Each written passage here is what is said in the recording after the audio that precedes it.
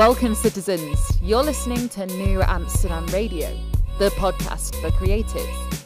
Here, thinkers and doers always have a key to the city. The mayor is in, so office hours start now.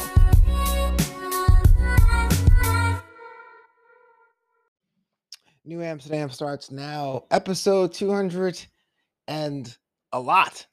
It's still blowing my mind that we're able to keep it going, keep it flowing here. I mean, season 9 is rolling through, and I, for one, can't thank you enough for making this a part of your podcasting diet. 202 is what I'm saying, really. New Amsterdam Radio starts now, brought to you in part by SeatGeek. You know, I've been trying to go to every MLB ballpark to see all the teams in this great state, great nation of the US of A, including this state of California. And when I do, I'm using SeatGeek. Get myself the best tickets, the best prices, the best view lines, sight lines for the show.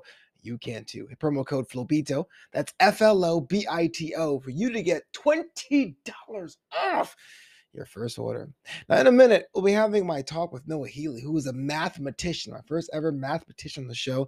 In fact, Noah approached me about being on the podcast. Not really a rare occurrence here in New Amsterdam. Right? Usually I go out to people who are creatives and doing the thing, but it's been pretty cool that Noah wanted to be on the show because he really wanted to have a platform for other mathematicians. So I get to pick his brain when it comes to that sort of thing. But before I get to that, some housekeeping.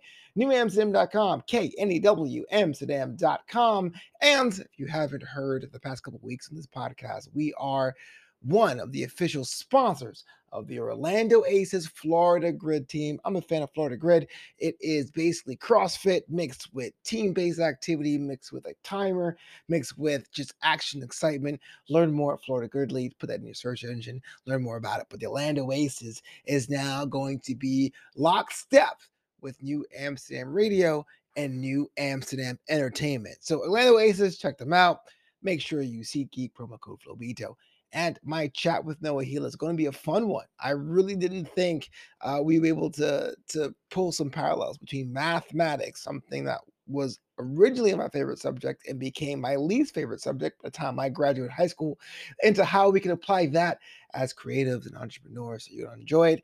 Noah Healy up next after the jump.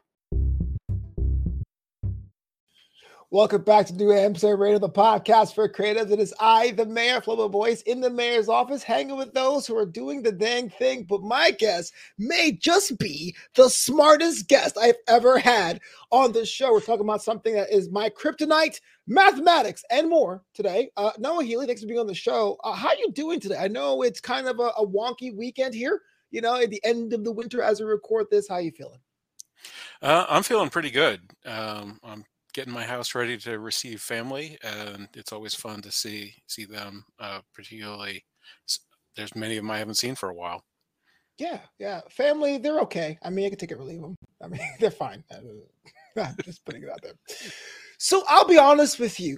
When you reached out to me, I was so glad to have you on your show. I was like, I want to see a lot of your past interviews to get to know you as an individual. And my first question I usually ask a lot of my guests to describe what they do, but it felt like so many other podcasts couldn't even do that.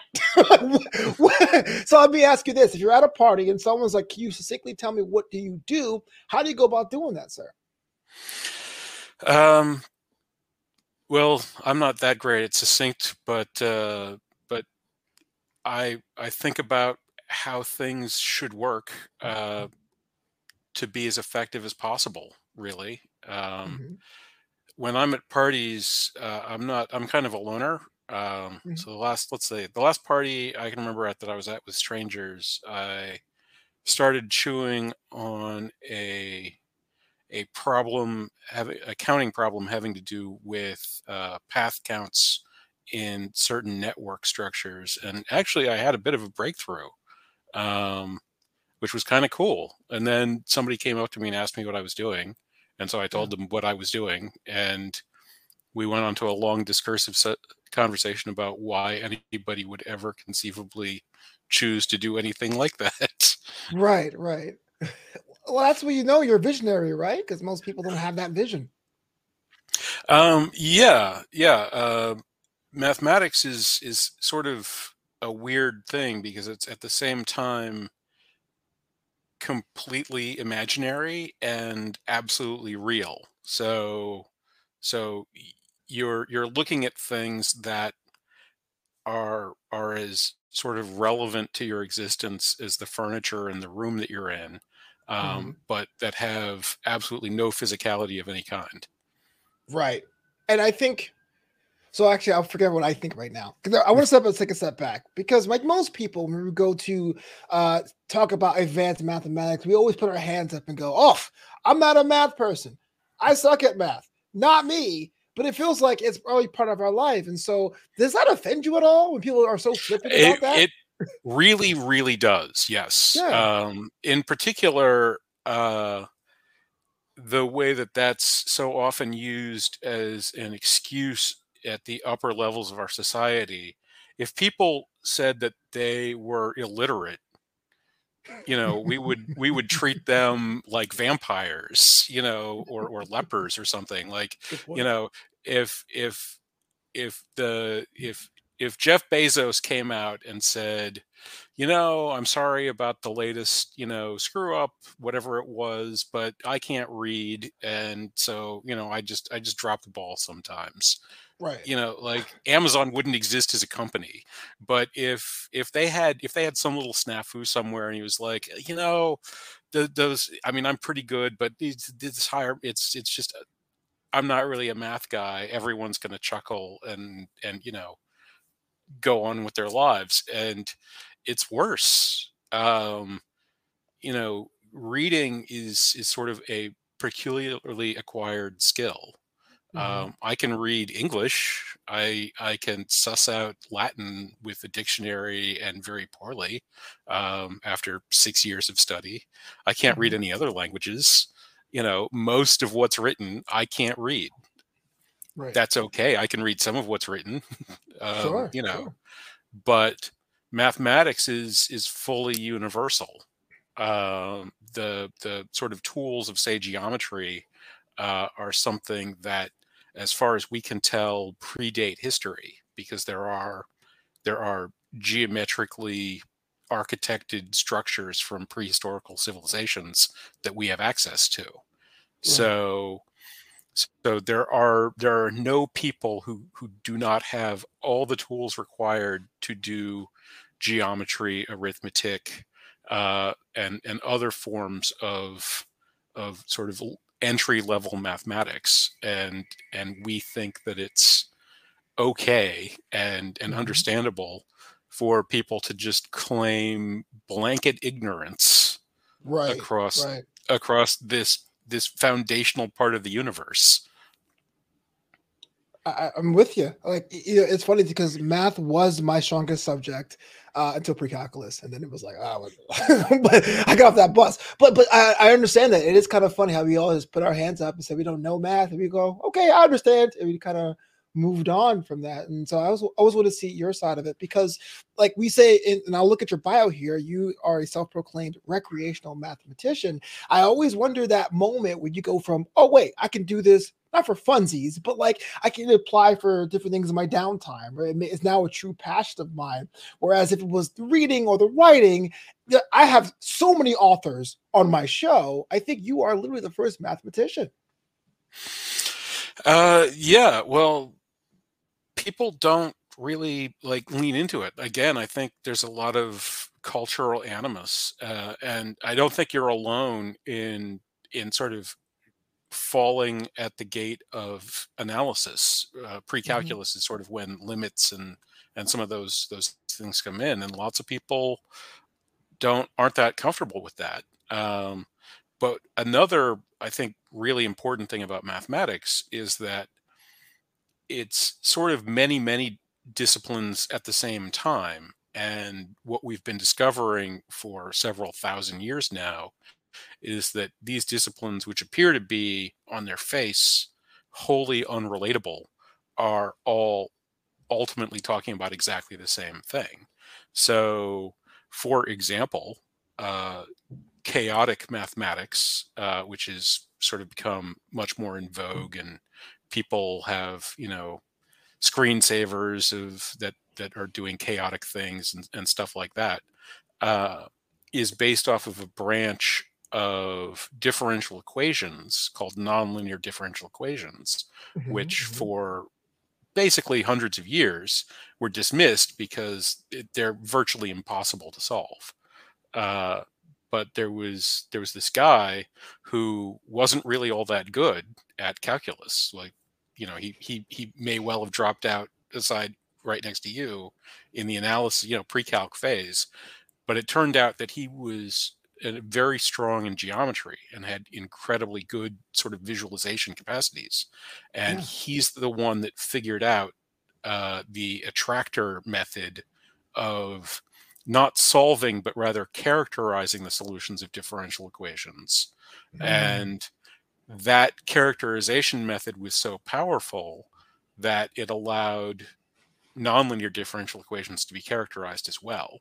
And that's where we sort of enter into the realm of now being able to look at and study chaotic systems using our tools. And so those sorts of things where people who are good at math are basically told, okay, this entire discipline's one thing. You now need to learn this other thing that doesn't look related. And they're like, oh well, I'm bad at that. That was the next thing. This must be what more advanced math is. But Right. it isn't. Every single one of these intro points has basically an infinite tower of advanced math sitting on top of it. And every single one of those towers has an infinite number of pathways linking it to every other level of every other tower there is. And Mm. we don't even know where all the tower bases are, where all Right. the Right. walkways are. We're only up to a few floors high on any one of these things. There's so much richness that's available, and we basically just tell people, you're not qualified to be a NASA rocket scientist. I guess you can be a ditch digger instead. And it's like that's not the Right. Right. dichotomy. Yeah, it's all or nothing, baby. That's well. Let's talk about Cordisk, your company, and I want to go in the backside in because you're passionate about your fields and deciding to go into enterprise with that passion. Two questions: how's it been so far, and how do you keep yourself abreast of new changes and new trends in your field? Uh, well, it's been rough. I've been doing this for the better part of a decade now, Congrats. and well, still pre-revenue, so we'll see. But I do actually have a handful of customers. I am starting to get some traction, and there's some. Yeah, to keep going, I think you have to take discouragement as encouragement, Absolutely. because the world will produce an infinite amount of discouragement. And so if you are willing to allow that to be what stops you, it will.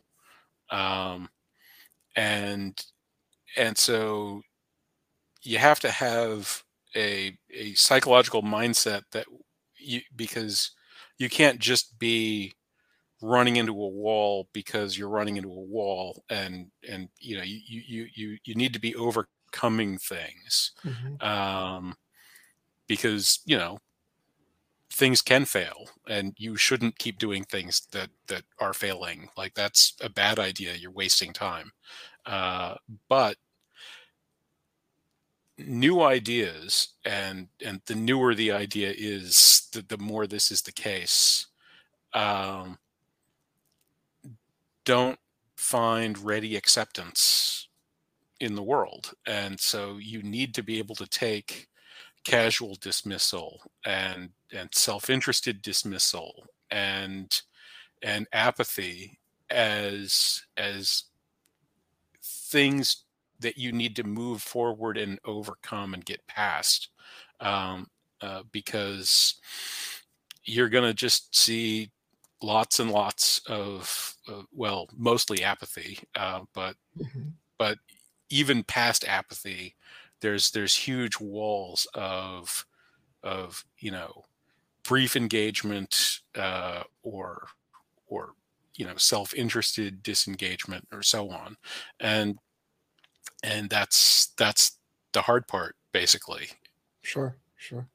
10 years in, I mean, I think, and I can't compare because my business is entertainment, but there was a period of pre-revenue as well, and a lot of those, oh, that's a good idea, buddy, and then walking out of the room, and there's many nights you sit in bed going, am I even like wasting my time here? And the fact you're able to soldier on is always great, but then the question I have is then, at what point do you say, this is my vision, I'm going to march toward it? Do you say it's time for a pivot? Like, as a business owner, how do you best reach those customers, or how have you built your portfolio to get on that path to revenue, you think?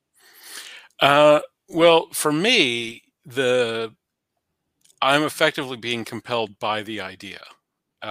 So can you describe the idea in small detail? Just yeah, sure.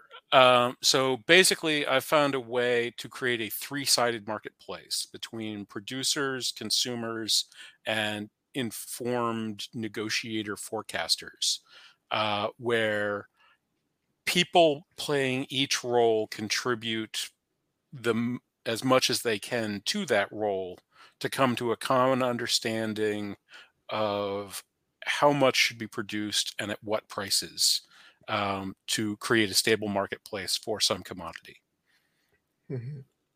And so what this allows you to do is to create markets which are more stable and easier to regulate than the kind we presently have, and also less expensive, offering the individuals within the market higher rates of return in their actual businesses. So the negotiator forecasters get to live in a world where they're in a positive sum market. They aren't paying fees for every trade that they do because they're not doing trades. They're providing advice effectively, and then they're reaping the benefits of that advice striped across the entire marketplace. So their rates of return are insanely high by historical standards. And on the flip side, the kind of edge users, the people that make and use whatever that industry involves, are closer together than they've ever been before. So the variance in price between what the ultimate customers actually paying and the ultimate producers actually receiving is tighter than any market that's ever existed. So that combination gives all three of those participants a better deal than any of them are getting right now. Are there any industries that kind of fall into that model, like more an ideal case scenario? Like if someone's like, I don't know, widgets, is it more service based? Do all industries apply to this? Effectively, any industry where a commodity is produced and consumed. So effectively all of agriculture, including things like wood and stuff like that. Most mining is in that category.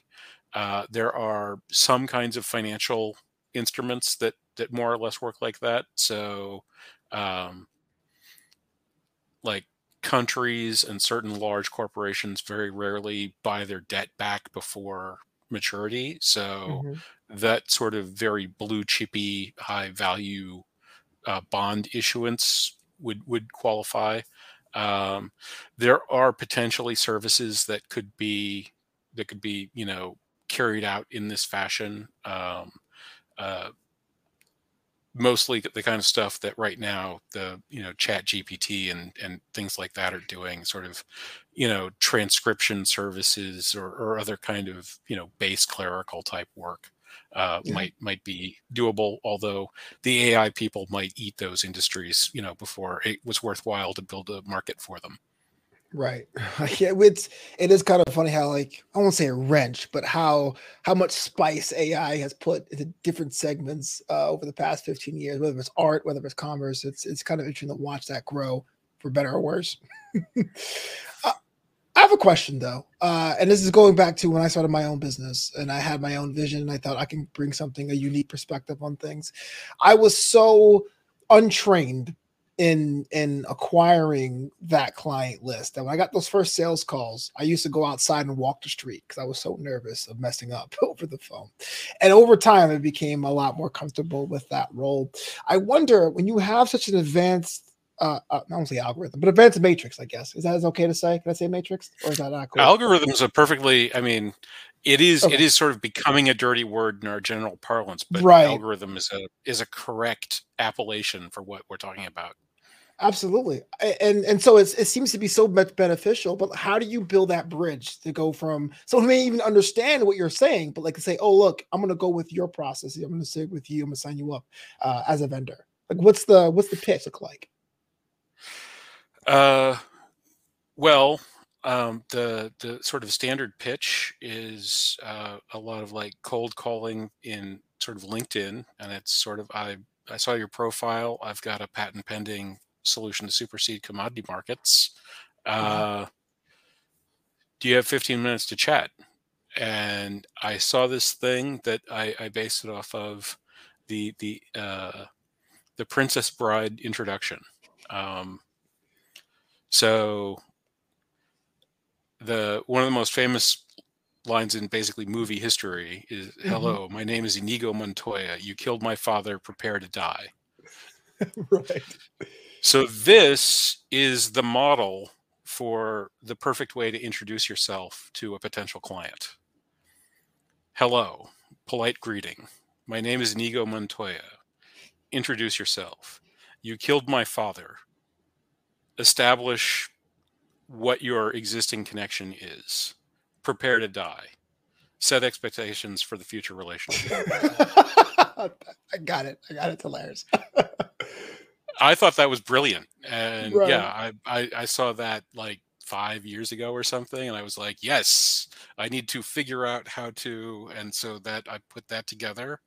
And so then after that, it's having conversations like this one. Right. And starting a little over a year ago now, I've been having conversations like this one on people's podcasts, which means that when I start things like that up, it's now possible for people to watch a back catalog of me having the kinds of awkward first introduction conversations that we're having right now.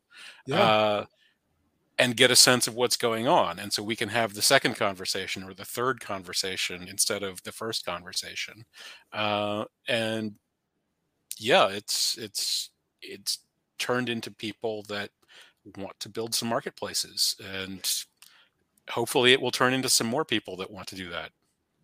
Well, I make awkward look cool. I just want to say it's pretty cool that you said that, because even though we talk about our foreign concepts, there really is a human element when it comes to things, because people want to make sure that, you're not an automaton, or you're not, I don't know, a scallywag or something in between. So I like the fact you're saying, hey, look, I'm going to do the groundwork. Even though I have faith in my product or service, I am a human being with feelings and expectations. Yeah, well, there's also there's a lot of years of just having arbitrary conversations with effectively random individuals to sort of figure out what makes sense to other people. Because it really is the case that the easiest way to understand this is as a set of integral equations, which is a very high barrier to entry, basically, to understanding what's going on. But you can write down in a handful of formulas how the system works and why the system has to actually be able to function um, in just a handful of symbols. And you can turn that handful of symbols into about 300 lines of code that would do all the computations.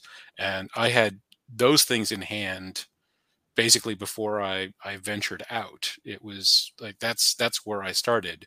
I developed that. I wrote the code that did what those things said.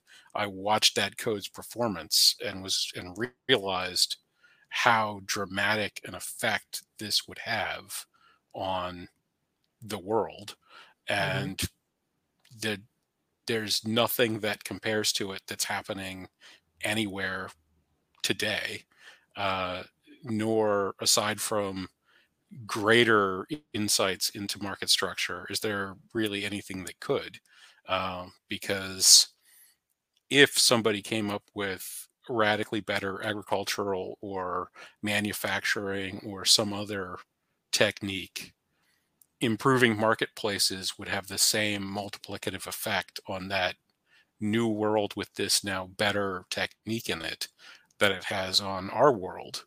So the magnification this does to our economy would apply even to other attempts to magnify our economy through improved technology in different domains. Well, the research there is. I was curious. Your favorite programming language? Do you have one? Really, no. Okay. I actually did. It's an old project, and we might dust it off again someday. But a buddy of mine and I actually worked on developing a programming language that we Oh, dubbed wow.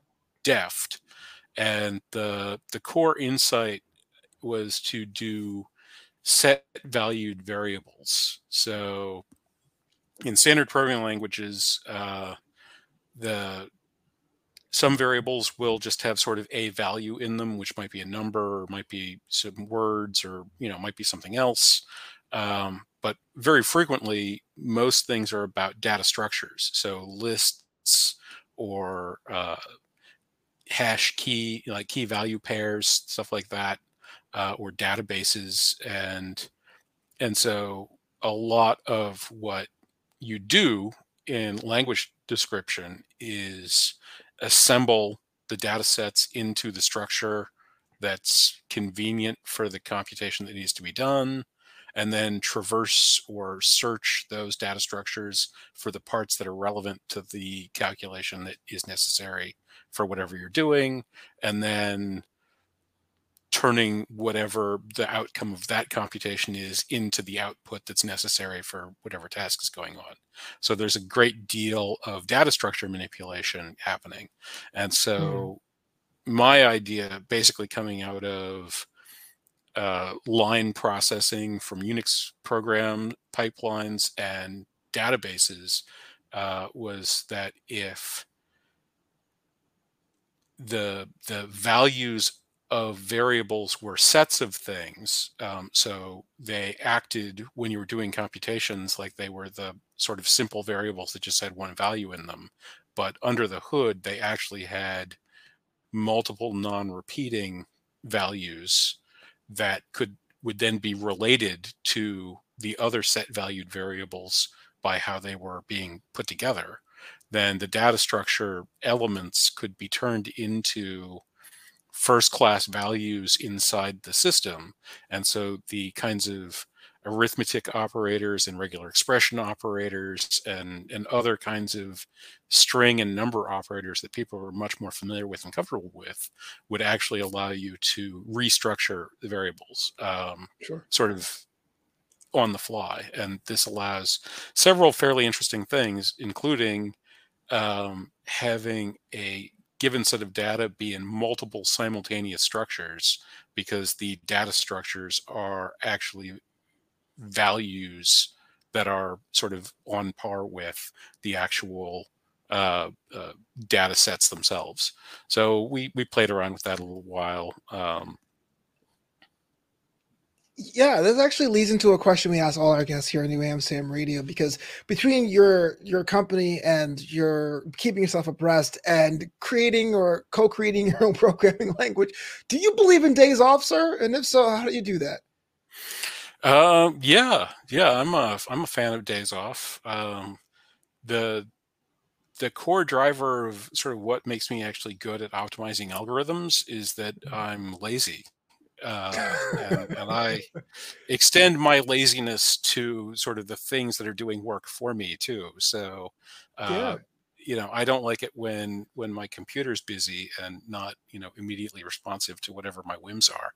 So I don't want it to be working hard either. And so if there's a way to not do something to get the outcome you're looking for, I'm the person who's going to figure out what that way is and insist on doing it. Right. Pseudo relax. Before we get out of here, is another question we ask a lot of our guests here at New Amsterdam Radio, because we are human beings too. So, Mr. Healy, what is your favorite junk food?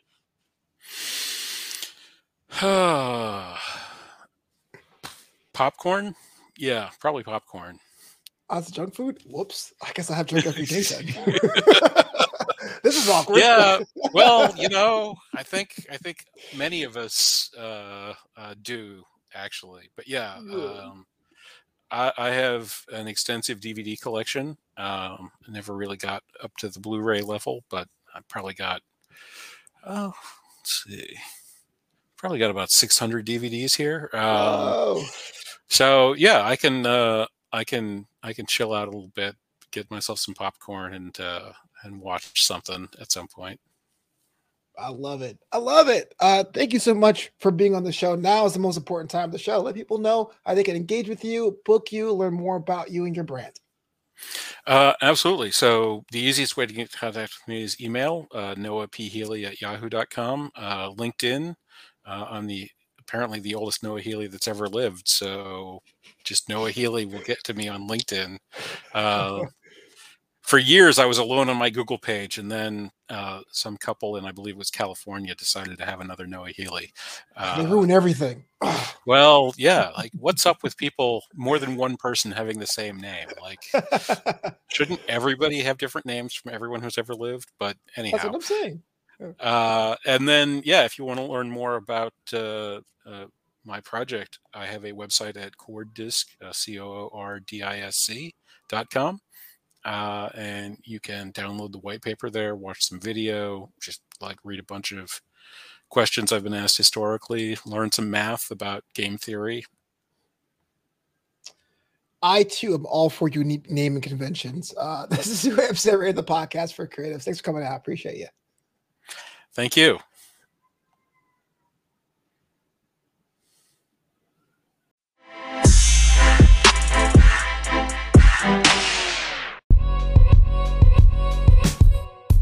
Thanks so much for listening to New Amsterdam Radio.